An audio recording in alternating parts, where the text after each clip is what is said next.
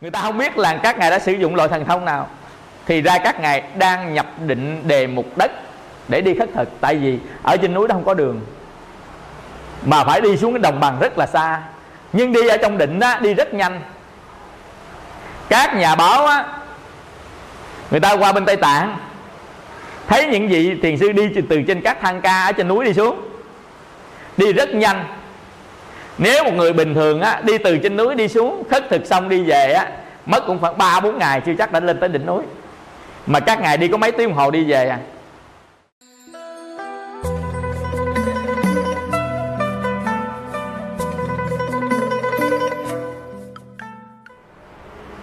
Đi tu cũng gì nè, nhằm khi mới vô tu không có tham lam gì hết á, nhưng mà có chùa nhiều hoặc cái gì cái đầu Phật tử nhiều bắt đầu khởi tâm tham lên, đối cảnh nó sanh tâm mà mình không hay biết luôn. Nhằm khi á, là mình phải mượn một cái cớ gì đó mà để hợp thức hóa cái lòng tham của mình luôn. Ở đây cho Phật Pháp, đây cho Tam Bảo gì đó, cuối cùng chính mình tham mà không hay. Tham là khát khao, muốn thực hiện những cái thỏa mãn cái tham muốn của mình, khát khao cái này, khát khao cái kia. Nhưng mà bây giờ mình muốn mình cho nó một cái lý do, mình cho lý do mình hợp thức hóa nó, chứ thực tế xuất phát từ lòng tham. Nên những người tu tập á, người ta rất đề phòng. Quý vị, đối cảnh nó mới sanh tâm chứ hồi xưa chưa. Nhưng mà bây giờ đối cảnh sanh tâm mà tu yếu bị liền. Tức là mình ít tu quá là bị nó cuốn vào trong cái dòng xoáy của thế gian danh lợi tình. Mà danh lợi tình đẳng cấp cao cấp, quý vị hiểu không? Tức là thế gian nó là bình thường, cái đó là rất là bình thường, không có gì hết. Nên những người nào, bất kỳ người nào họ cũng phải cảnh giác. Ví dụ mình hồi xưa là chưa làm gì hết, nhưng giờ là tới giám đốc, ký hợp đồng nhiều, quen nhiều. Hồi xưa làm nhân viên quèn, tu rất tốt, giờ lên giám đốc, tổng giám đốc, bắt đầu tham nó khởi lên, tham quyền, tham tiền nó khởi lên, đối cảnh sanh tâm. Cái anh kiếm tiền dễ quá sao không kiếm, rồi riết nó lúng vào trong cái kiếm tiền luôn. Rồi cuối cùng cuộc đời mình chỉ có kiếm tiền thôi, đâu có gì khác nữa, rồi tới chết vậy thôi, đúng không? Cái đó mình phải cảnh giác nha. Nói thì nói như vậy thôi á quý vị, chứ khi mà mình đụng vào trong hoàn cảnh đó rồi đó quý vị, mới thấy cái gì, mới không thấy cái gì hết. Nó che hết trơn rồi, tiền nó che. Thấy cái gì, thấy toàn là tiền không, thấy toàn là quyền lực không. Hồi xưa không có quyền, giờ nó lên tới quyền cao. Hồi xưa không tiền, tới giờ tiền đóng. Thấy toàn là tiền với quyền. Lạc vô danh lợi tình, bể ái hà là dây quan nghiệp. Danh lợi tình càng siết càng đau, muốn ra khỏi chốn đồ lao, dùng gươm linh huệ cắt mau lòng phàm. Rồi chúng ta đi cái phần thứ hai á. Đức Phật dạy cho Ngài A Nan á quý vị, là có những cái mà lạc á, nó mang tính á, là cao thượng. Thì Đức Phật Ngài đã nói với Ngài A Nan á, là lạc hỷ tối thượng. Sự lạc hỷ tối thượng,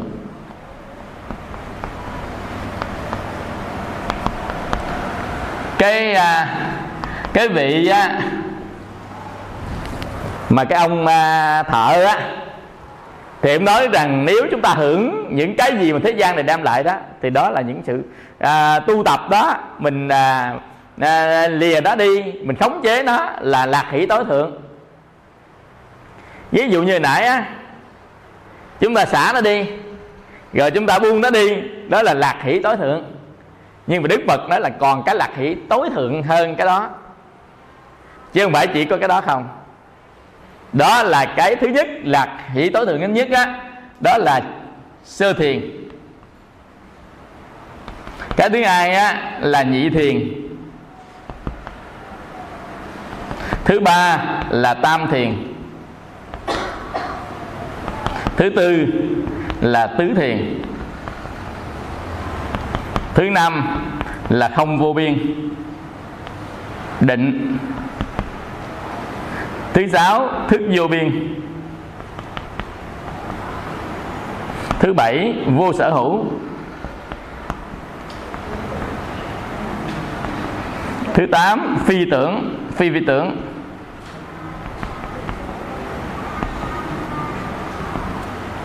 Thứ 9, diệt thọ tưởng.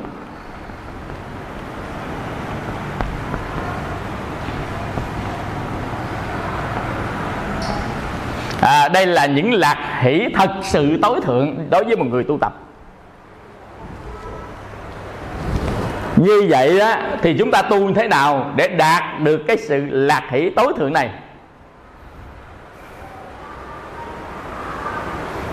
Muốn đạt được cái sự lạc hỷ tối thượng này, chính đây là hai cái loại thiền: thiền sắc giới và thiền vô sắc giới. 4 cái đầu là thiền sắc giới, 5 cái sau là thiền vô sắc giới.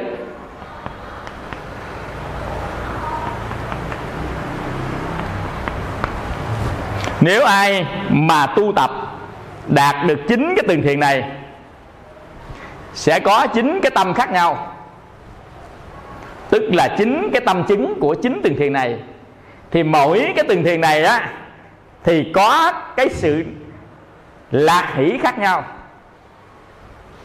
Như vậy á, hỷ là gì? Lạc là gì? Hỷ là niềm vui. Hỷ là một niềm vui, nó xuất phát, cái gốc nó từ tâm mà ra. Hỷ là niềm vui. Cái niềm vui này là một cái tâm vui mà nó có gốc xuất phát từ tâm, tức là niềm vui xuất phát từ tâm.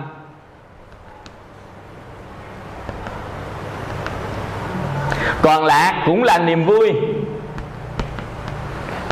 niềm vui của tâm mà nó xuất phát từ thân.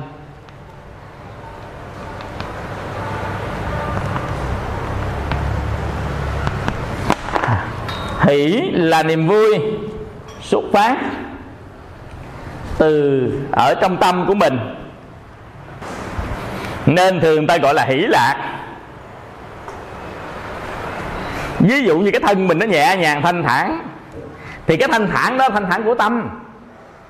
Nhưng mà cái thân mình nó nhẹ nhàng cho tâm mình nó thanh thản, cái đó ta gọi là lạc.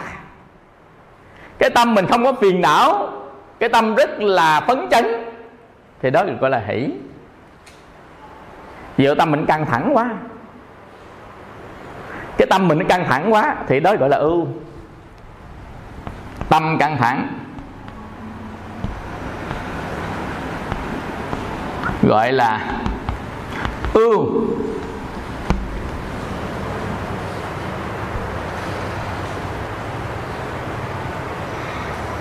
Còn cái tâm nó khổ mà do cái thân của mình xuất phát từ thân mình thì gọi là khổ. Tâm phiền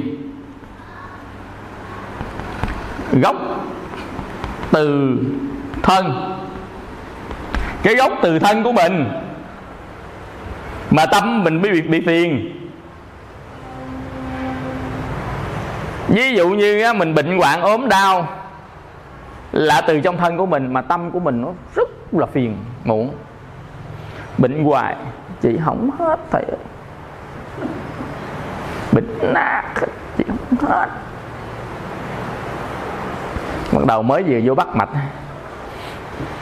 con lên máu, tiểu đường, suy gan, suy thận, gai cột sống, lệch đốt sống, gai gót, đau khớp gối, giãn tĩnh mạch sâu. Trời nói hồi, tức là từ cái thân của mình á, nhưng mà làm cho cái tâm mình rất đau khổ và buồn phiền.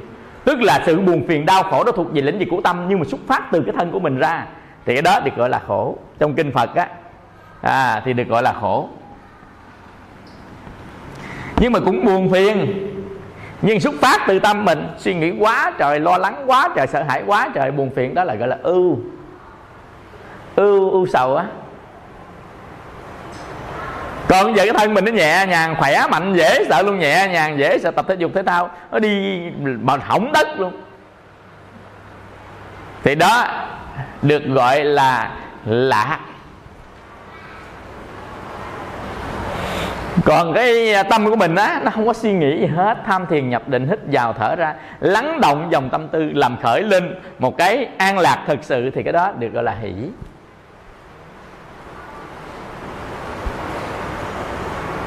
Như vậy hỷ lạc là thân và tâm đều nhẹ nhàng thanh thản, đem lại một cái cảm giác cảm thọ này. Cảm thọ này được gọi là cảm thọ tinh thần. Cảm thọ này được gọi là cảm thọ tinh thần.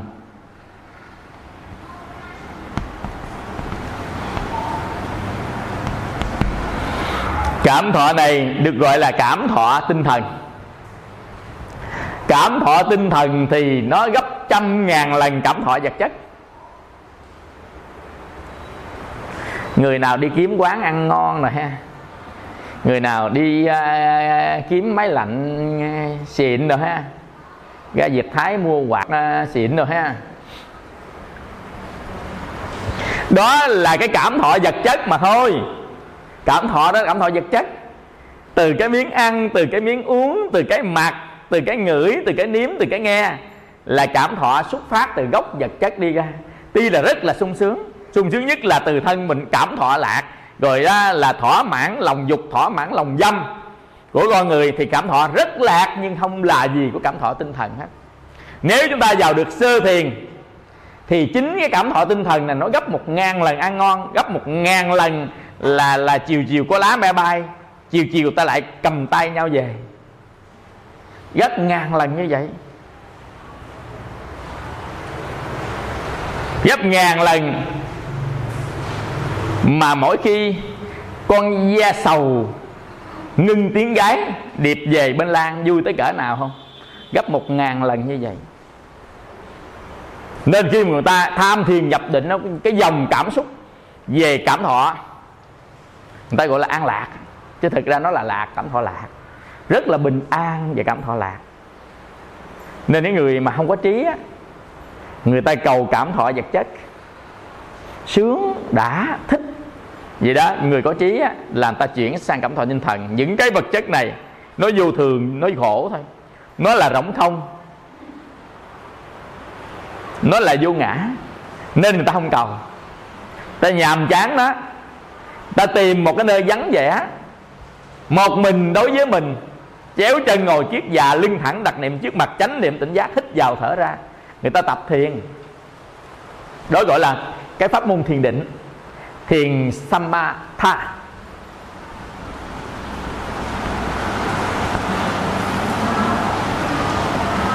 Đây là thiền định samatha. Thiền định gọi là thiền samatha. Và để tu, để đi đến cảnh giới của tâm định gọi là samadhi, cảnh giới của tâm định. Samadhi là trạng thái định. Samadhi là trạng thái định. Samadhi là trạng thái định. Và trong cái trạng thái thiền định này nó có nhiều cái tầng lớp khác nhau. Đây là những tầng lớp là 1, 2, 3, 4, 5, 6, 7, 8, 9 đó, thì gọi là Chana. Chana. Đây là 1, 2, 3, 4, 5, 6, 7, 8 này. Tức từng lớp nó đó. Tức lớp thiền định nó có những cái layer, những cái lớp đó gọi là Chana. Chana. Đây là lớp của thiền định. Vào từng lớp thì nó có cảm thọ khác nhau. Lớp 1 thì cảm thọ 1, lớp 2 tới cảm thọ 2, 3, 4 nó nhân lên từ từ. Cái sự hỷ lạc tối thượng ở trong tâm của mình nó lại sanh lên từ từ. Nó sanh lên.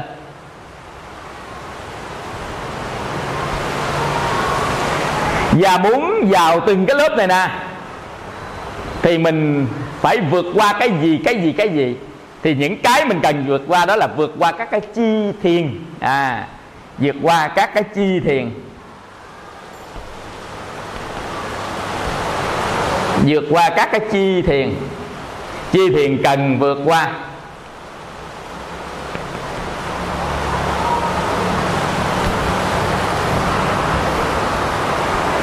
Có 5 cái chi thiền cần phải vượt qua. Vượt qua là gì? Là cắt nó đi, bóc nó dục ra khỏi tâm của mình đó, gọi là vượt qua. Có 5 cái chi thiền cần phải vượt qua. Tức là chi thiền, vượt qua được chi thiền thì mới vào được tầng thiền. Vượt qua được chi thiền mới vào được tầng thiền, mà vượt qua tầng thiền mới vào được định, là samadhi, là định. Rồi cái này là tầng thiền, vượt qua được chi thiền mới vào được tầng thiền, vượt tầng thiền mới vào được định. Như vậy còn quan trọng nữa là chúng ta biết chi thiền là cái gì và phương pháp nào để vượt qua chi thiền, đúng không? Ở đây là pháp hành nè. Vậy thì chi thiền gồm những gì và phương pháp nào để vượt qua những chi thiền?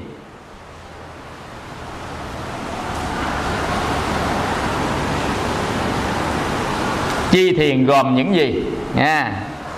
Bây giờ chi thiền gồm những gì?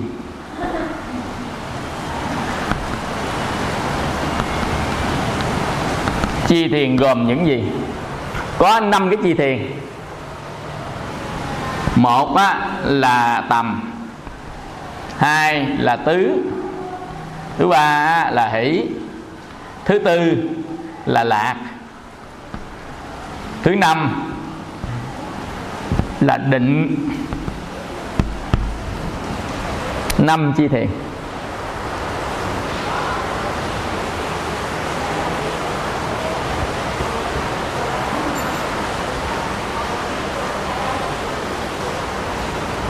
Cái tầng thiền thứ nhất này nè,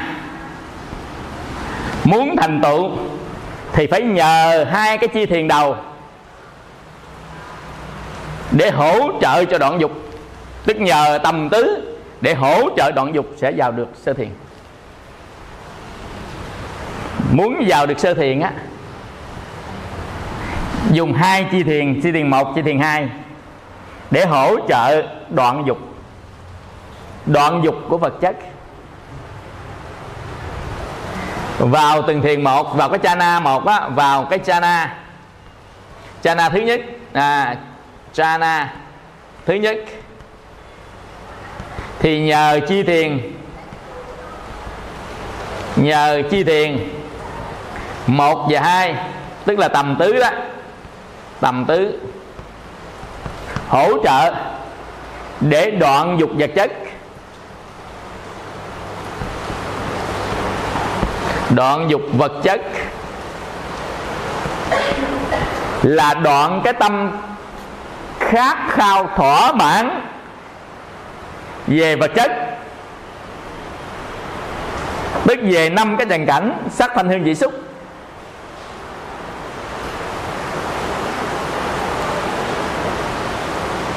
Bây giờ ông ta ham muốn sắc, lấy sắc thôi, còn các khác là giống như sắc vậy đó. Bây giờ ông ta dùng tầm và tứ để hỗ trợ cho quá trình đưa dục của sắc đi ra khỏi tâm của mình. Vì tầm là cái gì? Tứ là tứ cái gì? Muốn tu cái tầng thiền sắc giới này nè, đây thì gọi là tầng thiền sắc giới. Tầng thiền 1 La Mã là sắc giới, tầng thiền 2 La Mã là vô sắc giới.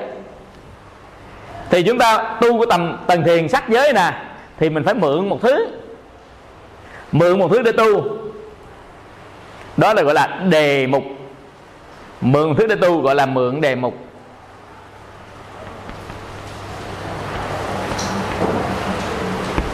Quán và quán tưởng. Mượn một đề mục, quán và quán tưởng. Mượn đề mục có nghĩa là gì? Có nghĩa là chúng ta lấy đề mục chúng ta quán bằng mắt, và sau đó nhắm mắt lên chúng ta lấy tưởng để ta quán, thì gọi là quán và quán tưởng. Bây giờ là thí dụ chúng ta có cái dĩa đất,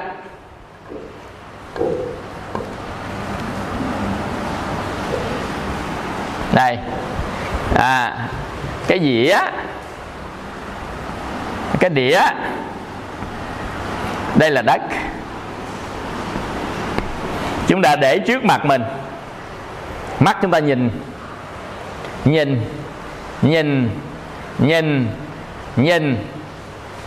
chú ý vào, dán cái nhìn đó vô đây thì gọi là tầm. Tầm là dán tâm lên đối tượng. Đối tượng đây là cái đĩa đất.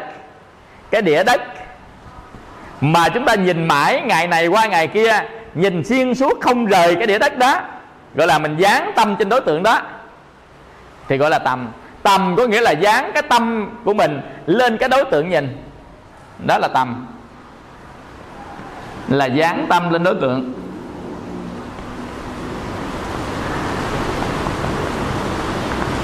Tầm là dán tâm lên đối tượng. Và khi tâm chúng ta không rời đối tượng này rồi á, bắt đầu làm cho nó giữ chặt, làm cho nó giữ chặt tâm lên đối tượng, không cho nó tách rời, gọi là tứ. Tầm giống hệt như là con ong, nó hướng về ở phía cái bông. Tứ là dán con ong lên đó, không cho con ong nó rời khỏi cái bông. Vì tầm là định hướng, đưa nó đến, đưa tâm lên đối tượng. Tứ là dán chặt lên luôn, gọi là tầm và tứ. Vì tầm, ví dụ đang ở đây mà cái mục đích mình chỗ này, đưa cái tâm nó qua đây, đến đây rồi, rồi giữ tâm đó lại đó luôn là tứ, không rời luôn. Mình với đối tượng là một luôn, chặt luôn với nhau. Nên nhìn hoài. Bằng mắt á, khi nhắm mắt lại vẫn còn cái đĩa trong tâm, thì đó gọi là hiện quang tướng. Tức là quang tướng của cái đĩa đất này nè, hiện trong tâm của mình. Cái đó là bắt đầu chúng ta đi vào sơ định đó. Thiền định mà, bắt đầu chúng ta đi vào sơ định. Nhìn hoài, khi nhắm mắt vẫn còn cái đĩa, còn hồi nó tan đĩa đi. Nhìn nữa, khi nhắm mắt còn cái đĩa, nó tan đĩa đi. Khi nhắm mắt còn đĩa, nó tan đĩa đi. Nhắm mắt bắt đầu nó kéo thời gian cỡ chừng 15 phút sau nó mới tan. Mở nữa, nhìn nữa, tới 20 phút sau nó mới tan. Nhìn nữa, nó giữ chặt lên đó luôn, nó không tan. Bắt đầu chúng ta làm cho nó lớn ra. Tưởng, quán tưởng, lấy cái tưởng mình tưởng sao không được, bung nó ra. Khắp trời đất này chỉ còn có đất duy nhất thôi. 6 cảnh bây giờ chỉ còn duy nhất một cảnh đất. Trời đất này kể cả cái thân mình cũng là đất. Ở trong tưởng mình á, nó bung cái đó ra gọi là biến mãn khắp thập phương.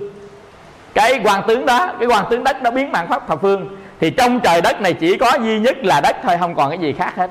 Như vậy đó, chúng ta tu tập đến á, là 6 cảnh còn lại một cảnh đất. Chúng ta có 6 cảnh sắc thanh hương vị xúc pháp, còn lại 6 cảnh. 6 cảnh còn lại một cảnh đất. Ở đây là chúng ta ví dụ lấy đất làm đối tượng thiền quán.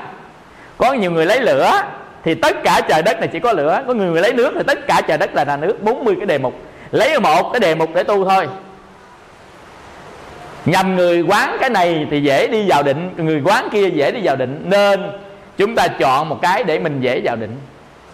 Ngày xưa chúng ta ở với một người đắc đạo, tức là mình được sự chỉ dạy của người đắc đạo á, thì cái người đó sẽ đọc thấy kiếp trước của mình đã từng quán cái gì, nên cái gì đó đưa cho mình quán đúng cái đó mình mau đắc.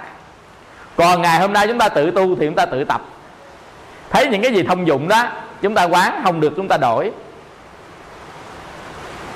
Còn ngày xưa Phật chỉ đúng luôn, không có đổi gì hết, nên người ta tu mau đắc, không có chọn lựa gì hết. Đức Phật biết ông này kiếp xưa cái xuyên vậy đó, bây giờ quán chính cái này nè mới phù hợp với căn cơ của ổng. Ví dụ kiếp trước ổng làm thợ rèn thì kiếp này ổng phải quán lửa, chứ không quán bất tịnh không được. Cái đó tùy căn cơ của mỗi người, liên quan tới nghiệp nhiều đời nhiều kiếp của họ. Là chúng ta được sự chỉ dạy của một bậc chứng đạo, có nghĩa là có kinh nghiệm chứng đắc.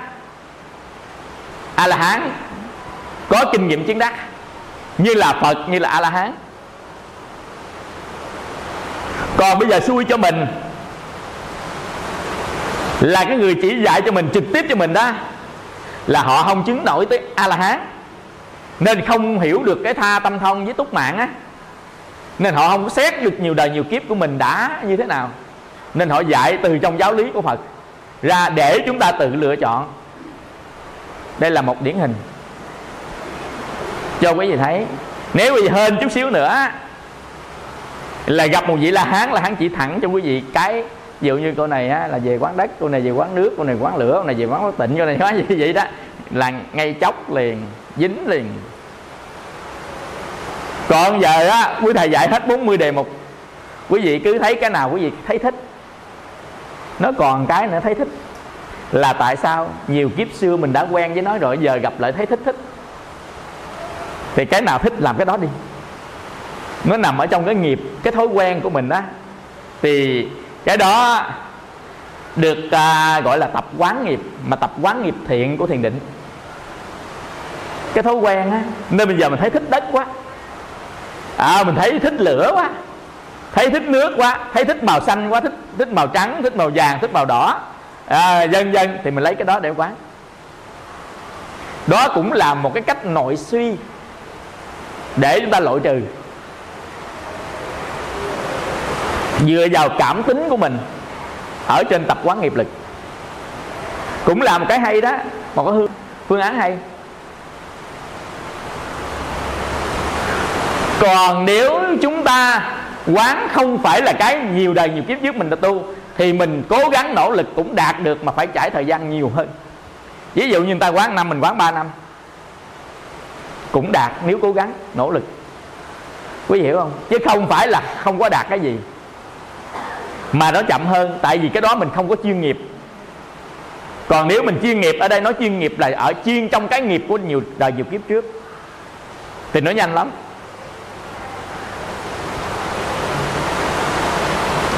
Nên quý vị nói bây giờ mình niệm Phật, ai niệm cũng đắc, không phải đâu. Tại vì có nhiều người đời kiếp trước ta đã có tu cái đó, nên ta thiện xảo trong cái niệm đó, nên họ mới có thể chứng đắc. Còn mình chưa bao giờ biết, chưa bao giờ làm thì cũng đi ổ gà đồ dữ lắm. Hiểu không? Thiền này cũng vậy, không phải ai tu thiền cũng đắc hết đâu. Nếu nhiều đời nhiều kiếp trước của họ đã tu tịnh độ, bây giờ lái qua tu thiền, thì họ cảm giác như nó trong trên. Trong lòng của họ không có phương hướng, không đủ lòng tin, dần dần. Nên mỗi người mỗi hạnh là chỗ đó đó. Chứ đừng có đánh đồng, không có pháp môn nào mà đồng tất cả mọi người đâu. Nhiều đời nhiều kiếp gieo duyên khác nhau hết không có bằng, không có đồng với nhau. Nên mình đừng tưởng lầm cái nào nó là chân lý là chân lý. Tuy là chân lý nhưng mà áp dụng vô thế gian rồi không phải là chân lý nữa, mà đó là phương tiện. Xuống thế gian rồi, xuống thế nói gian rồi là phương tiện hết, không có chân lý gì đây chứ. Đã xuống thế gian rồi là phương tiện hết, không có chân lý hết. Nhưng mà nương tựa vào phương tiện để tầm ra chân lý, thì cái đó mới là cái tu tập.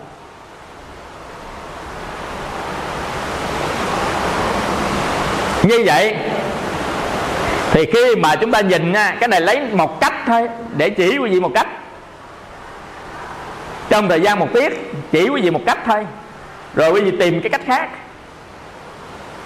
Thì chúng ta quán đất trong tâm mình nói đất liên tục, ngày này ngày nọ, đêm này đêm nọ, quán như thế thôi. Thì trong nhắm mắt lại, trong cái tâm tưởng mình toàn là đất, và thân mình cũng đất, tất cả cũng đất. Nên khi cái người nào mà nhập định, có 3 cái sự nhập định. Thứ nhất là sát na định, thứ hai là cận định, thứ ba là nhập định. Nếu ai đi đạt tới trạng thái thứ ba, nếu nhập định trên đất, thì bắt đầu người đó đi. Nếu là biển là đại dương, người đó đi vẫn không chìm xuống. Trong định có thần thông. Tại vì họ đang ở trên đất, nên họ đi là đi trên đất. Mình thì thấy họ đi ở trên mặt biển, nhưng mà họ thì họ thấy họ đang đi trên đất. Nên biển đại dương gì không lạ gì họ. Thậm chí họ đi trên hư không này nè, đi dẫn hơi hư không, hỏng đất, bình thường. Nên những câu chuyện cái gì thiền sư ngày xưa đó đi khất thực á, từ ở trên cái đỉnh núi Himalaya, đỉnh núi tuyết, đi xuống khất thực. Các ngài đi trên hư không đi xuống, ta là bay, nhưng các ngài đang đi. Đi từng bước sao bay được, bay cái dù đi từng bước. Mà bước trên hư không đây nè, người ta không biết là các ngài đã sử dụng loại thần thông nào, thì ra các ngài đang nhập định đề mục đất để đi khất thực. Tại vì ở trên núi đó không có đường, mà phải đi xuống cái đồng bằng rất là xa. Nhưng đi ở trong định á, đi rất nhanh. Các nhà báo á, người ta qua bên Tây Tạng, thấy những vị thiền sư đi từ trên các thang ca ở trên núi đi xuống, đi rất nhanh. Nếu một người bình thường á, đi từ trên núi đi xuống khất thực xong đi về á, mất cũng khoảng 3-4 ngày chưa chắc đã lên tới đỉnh núi. Mà các ngài đi có mấy tiếng đồng hồ đi về à. Người ta mới lấy cái súng bắn tốc độ á, ta bắn đo 108 km/h.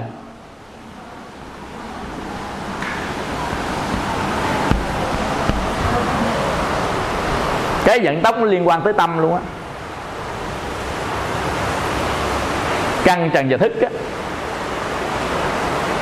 là 18 18 nhân 6 bằng 108 á. Lục căn. Trong vũ trụ nó có con số bí mật của nó. Ví dụ như Đức Phật nhập định 49 ngày, 77 49. Ngài đi thuyết pháp 77 49 năm. Ngài sanh ra Ngài đi 7 bước. Bây giờ trong vũ trụ có con số mà mình chưa có giải mã hết, chỉ có biết một phần thôi. Rồi Ngài dạy về giác ngộ thất bồ đề phần. Thất bồ đề là 7 điều giác ngộ. Và muốn đoạn diệt phiền não vậy, Ngài dạy 7 phương pháp đoạn diệt phiền não. 7 phương pháp đoạn diệt phiền não. Và có 7 cái bồ đề phần. Ngài bước đi 7 bước. Ngài thiền định 49 ngày. Và Ngài đi thuyết pháp 49 năm. Như thấy không?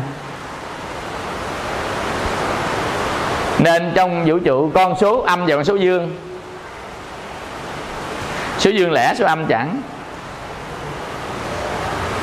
6 căn 6 tràng 6 thức, 18 nhân 6 ra 108. Đó là sâu chuỗi á, 18 hạt và 108 hột. Nên những con số biết nói nó thể hiện qua các con số, nhưng mà mình sẽ không biết hết về vấn đề này. Nên người nào quý vị nhập cái đề mục gì thì tất cả thế gian đối với người đó chỉ là một cảnh của nó thôi. Cảnh sanh tâm. Bây giờ chúng ta nghe nhiều thứ, thấy nhiều thứ, sanh rất là nhiều tâm, gọi là tâm phóng dật. Tâm phóng dật.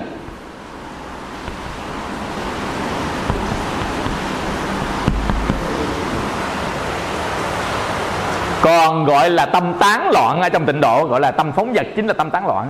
Đối diện cảnh nhiều quá sanh ra nhiều tâm nhiều quá. Tâm tán loạn đó là phóng dật á. Nhưng mà khi đối diện chỉ có một cảnh thôi thì còn lại có một tâm thôi, đó là tâm định. Đối diện có cảnh đất không à. Trên thế gian này chỉ còn đất một là còn có một cảnh à.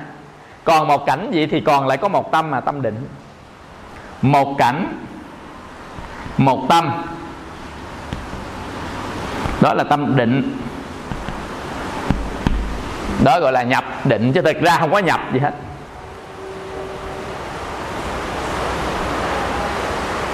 Khi chúng ta đối diện một cảnh thì có một tâm gọi là định. Nhưng khi chúng ta đối diện hai cảnh thì sát na thứ hai nó sanh ra thì chúng ta xuất định. Khi chúng ta đối diện nhiều cảnh, gọi về bớt cảnh còn một cảnh thì là định. Rồi chúng ta xuất hiện 2 cảnh, 3 cảnh, 4 cảnh là vừa tai nghe, vừa mắt thấy, vừa mũi ngửi thì xuất định. Nói nhập sức chứ không có nhập sức. Không có phải có một chỗ đây mình chui vào, không có chỗ mình chui ra. Nhập sức là vậy. Cái import, export, tiếng Anh nữa.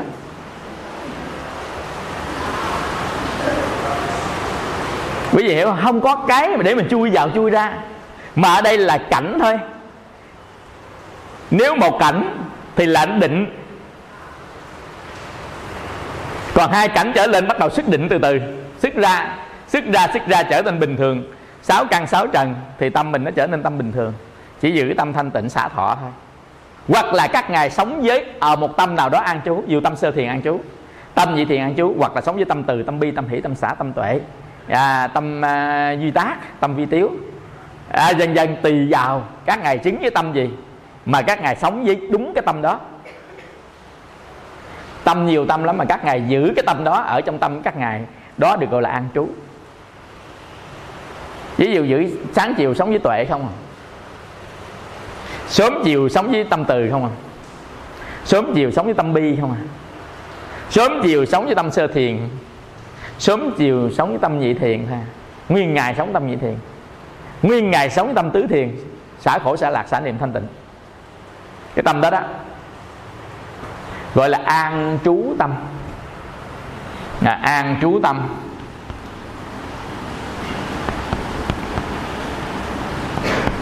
Cái người an trú tâm được là cái người đã sử dụng tâm được. Có nghĩa là chúng ta hàng phục được tâm, an trụ được tâm đó. Hàng phục có nghĩa là mình sai nó được. Muốn 100 tâm là 100 tâm, muốn 1 tâm là 1 tâm. Muốn không có tâm nào nhập vào hư không, thì đó được gọi là diệt thọ tưởng định, là tất cả các tâm đoạn hết, không có tâm nào cả. Là tầng thiền thứ 9, không có tâm nào cả.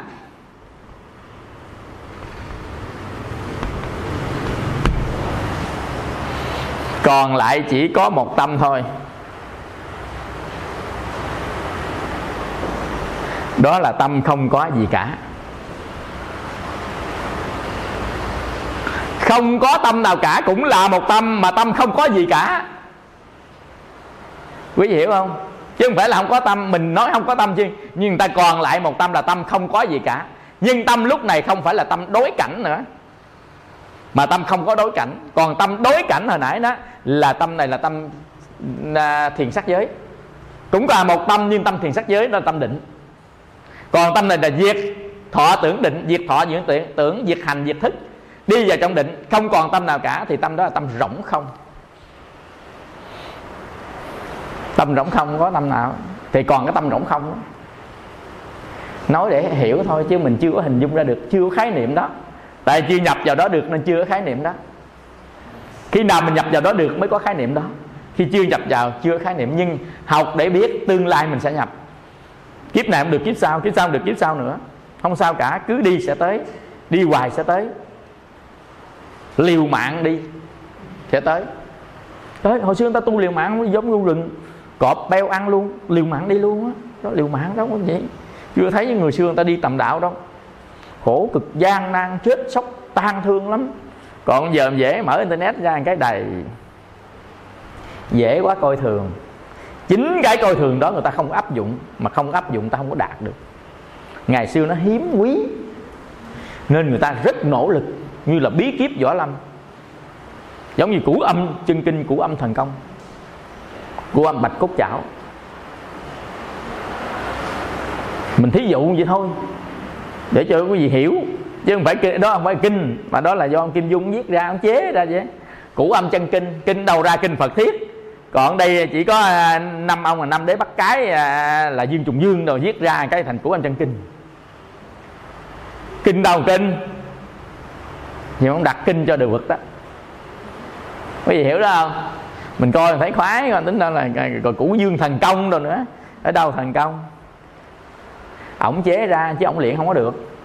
Ổng cũng đi ở Kim Dung á, ổng luyện đâu có được. Ổng đâu có luyện được mình rong song sắc như Mai Xuân Phong, Trần Quyền Phong đâu, nên đi luôn. Chứ không phải luyện được ở trong cuốn Cửu Âm Chân Kinh tầng thứ 36 mình rong song sắc á, là luyện dính luôn. Luyện đâu được đâu. Ổng cho nhân vật ổng luyện không à. Ổng cho Mai Xuân Phong, Trần Quyền Phong luyện, mà ông Hoàng Việt Sư giữ cuốn đó mà ông Hoàng Sư không luyện. Ông làm cho người ta tức chơi vậy đó, hiểu không? Bởi vì coi người ta tức ta coi nữa, để cho nhỏ ăn cắp vậy thôi, chứ ông không luyện. Phải ông luyện, ông thuộc lòng rồi ăn cắp tôi giết lại, có làm sao đâu, chứ đi đâu kiếm lại. Có hiểu không? Ông cất mấy chục năm không lẽ ông không thuộc lòng, ông không đọc. Bởi vì người ta coi phim người ta thấy hay, mà thầy coi phim toàn là mình vô mình chọt người ta không à. Diễn viên á, sao trời sao mà đóng mấy chục bộ phim mặc có một bộ đồ không tắm gì hết. Bộ một mà phim kiếm hiệp á, bộ một mà. Mình vô mình thôi, ta vô người ta coi phim còn mình vô mình tìm kẻ hở được không? Thấy vậy thôi nghỉ coi cho chắc.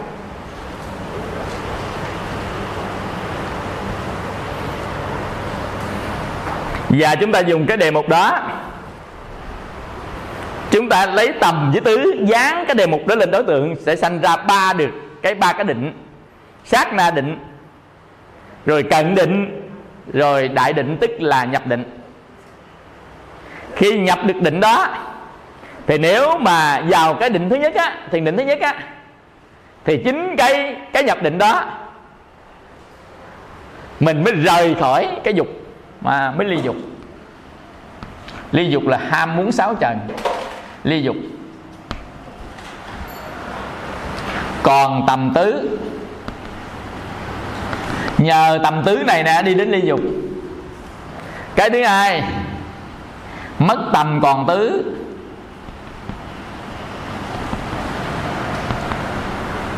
đó là định.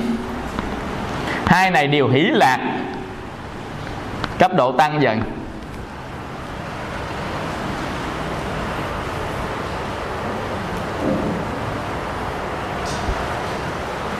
Nếu mà chúng ta mất tầm còn tứ á, là định 2 á, thì nó có đến 5 thiền.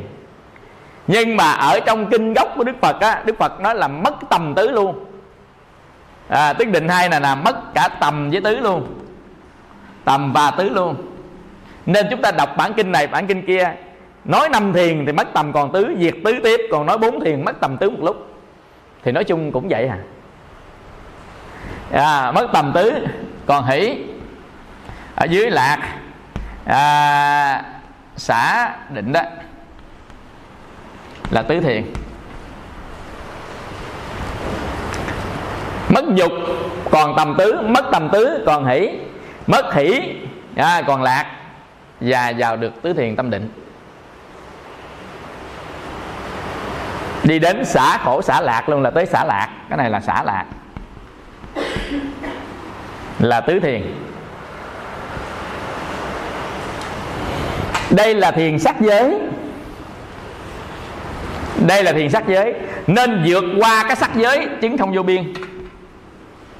Vượt qua sắc giới chứng không vô biên. Vượt không vô biên thức vô biên. Vượt thức biên chứng vô sở hữu. Vượt vô chứng phi tưởng và tưởng xứ. Và diệt thọ. Cái này nói sơ thôi chứ nói quý vị cũng không hình dung nổi. Không vô biên là tất cả là không có gì.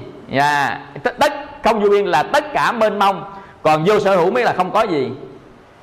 Phi tưởng là vừa có tưởng vừa không tưởng. Rồi tới diệt thọ tận định đi. Diệt thọ tức là diệt thọ tưởng, tức là diệt hành. Hành sanh sao tưởng. Diệt thọ tưởng hành tức là diệt thức. Mà thọ tưởng hành thức diệt tức là danh diệt. Danh diệt tức là tâm diệt. Vậy thì ở tầng thiền định thứ 9 này không còn cái tâm nào cả, trống không. Kinh khủng không? Không còn tâm nào hết, trống không. Rồi người ta mới còn tâm quay lại từ sát na đầu, sát na 2, sát na 3, sát na 4, sát na 5, quay lại từ quay lại, gọi là xuất định. Như vậy ai mà đi qua từ sơ thiền cho tới ngũ định là chính cái tầng jhana này nè, thì người đó sẽ hàng phục được tâm. Giống như là cái cục bột thô ban đầu mà mình nhồi riết nó quay vậy đó.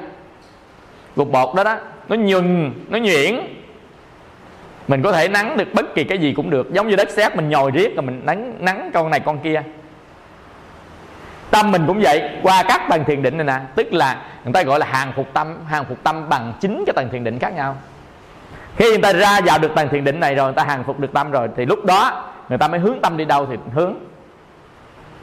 Đầu tiên á, là Đức Phật hướng tâm đi đến túc mạng, tức là đưa tâm về quá khứ, là gọi là túc mạng. Đưa tâm về có nghĩa là mình đã hàng phục được tâm mới đưa tâm về chứ. Đưa tâm về quá khứ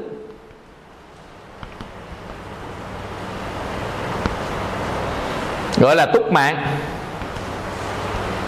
là biết hết tất cả nhiều đời nhiều kiếp trước. đưa tâm về quá khứ, và đưa tâm về sự hình thành và hoại diệt của thế giới nên có thiên nhãn. Đưa tâm về sự hình thành và hoại diệt của thế giới nên có thiên nhãn, và đưa tâm đoạn diệt phiền não nên chứng niết bàn.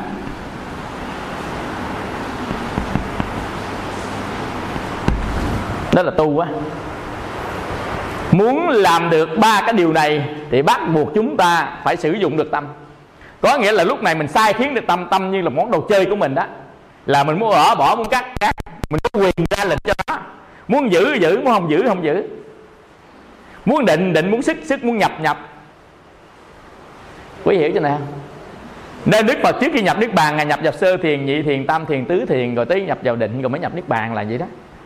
Có nghĩa là Ngài nhập xuất ra tất cả các tầng thiền định. Có nghĩa là tâm của Ngài đã thuần thục hết rồi. Nên Ngài không đưa tâm đi luân hồi nữa, mà Ngài đưa tâm đi chấm dứt luân hồi. Tại luân hồi do tâm, mà giờ làm chủ lấy tâm rồi, nên một bậc trí không đi đến luân hồi. Tại vì khi đi đến luân hồi thì rất là nhiều đau khổ, trừ trường hợp cái bậc trí giả đó vì lòng bi mẫn thương yêu chúng sanh phải xuất hiện ra trong đời để độ chúng sanh, nên các ngài chịu đau khổ trên thân, mà trong tâm của các ngài không có đau khổ, xả thọ, sống xả thọ, mà thân vẫn đau khổ của thân. Tại sao? Tại thân xương thịt nên nó phải bệnh, nó phải già, nó phải chết. Cái gì xúc chạm lửa nó phải cháy, nóng nó phải chịu nóng, đói phải chịu đói. Dần dần thân cũng vẫn bị khổ. Nhưng mà tâm các ngài đã xả thọ, không còn đau khổ nữa. Các ngài sống với tâm duy tác, làm mà không tạo nghiệp, và luôn luôn lúc nào cũng giữ cái tâm vi tiếu, là tâm hoan hỷ với tất cả chúng sanh.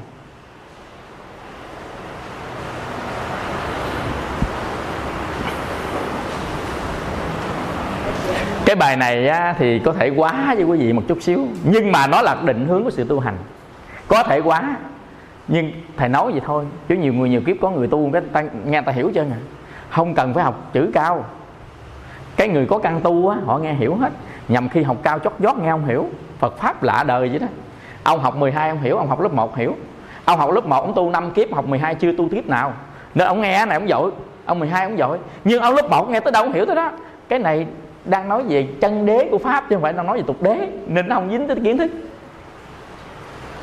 Cái Phật Pháp lạ vậy. Phật Pháp đang nói về chân đế, mà chân đế nó không dính tới kiến thức lớp 1, lớp 2, lớp 3, mà nó dính tới cái tuệ nhiều đời nhiều kiếp tới giờ. Nó dính tới tuệ.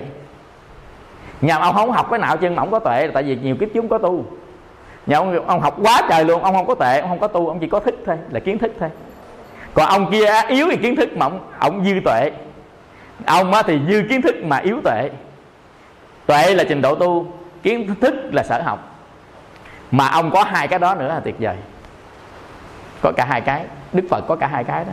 Ngài học hết tất cả các pháp thế gian, và Ngài tu đạt được pháp xuất thế gian luôn. Ngài có hai cái, nên Ngài thuyết pháp không ai thuyết pháp bằng Đức Phật. Tại Ngài hiểu cả tục đế là ở trong thế gian, và Ngài cả hiểu cả là chân lý của xuất thế gian luôn, là chân đế luôn. Nên pháp nào Ngài cũng biết. Quý hiểu này không? Rồi chúng ta nghỉ hết về.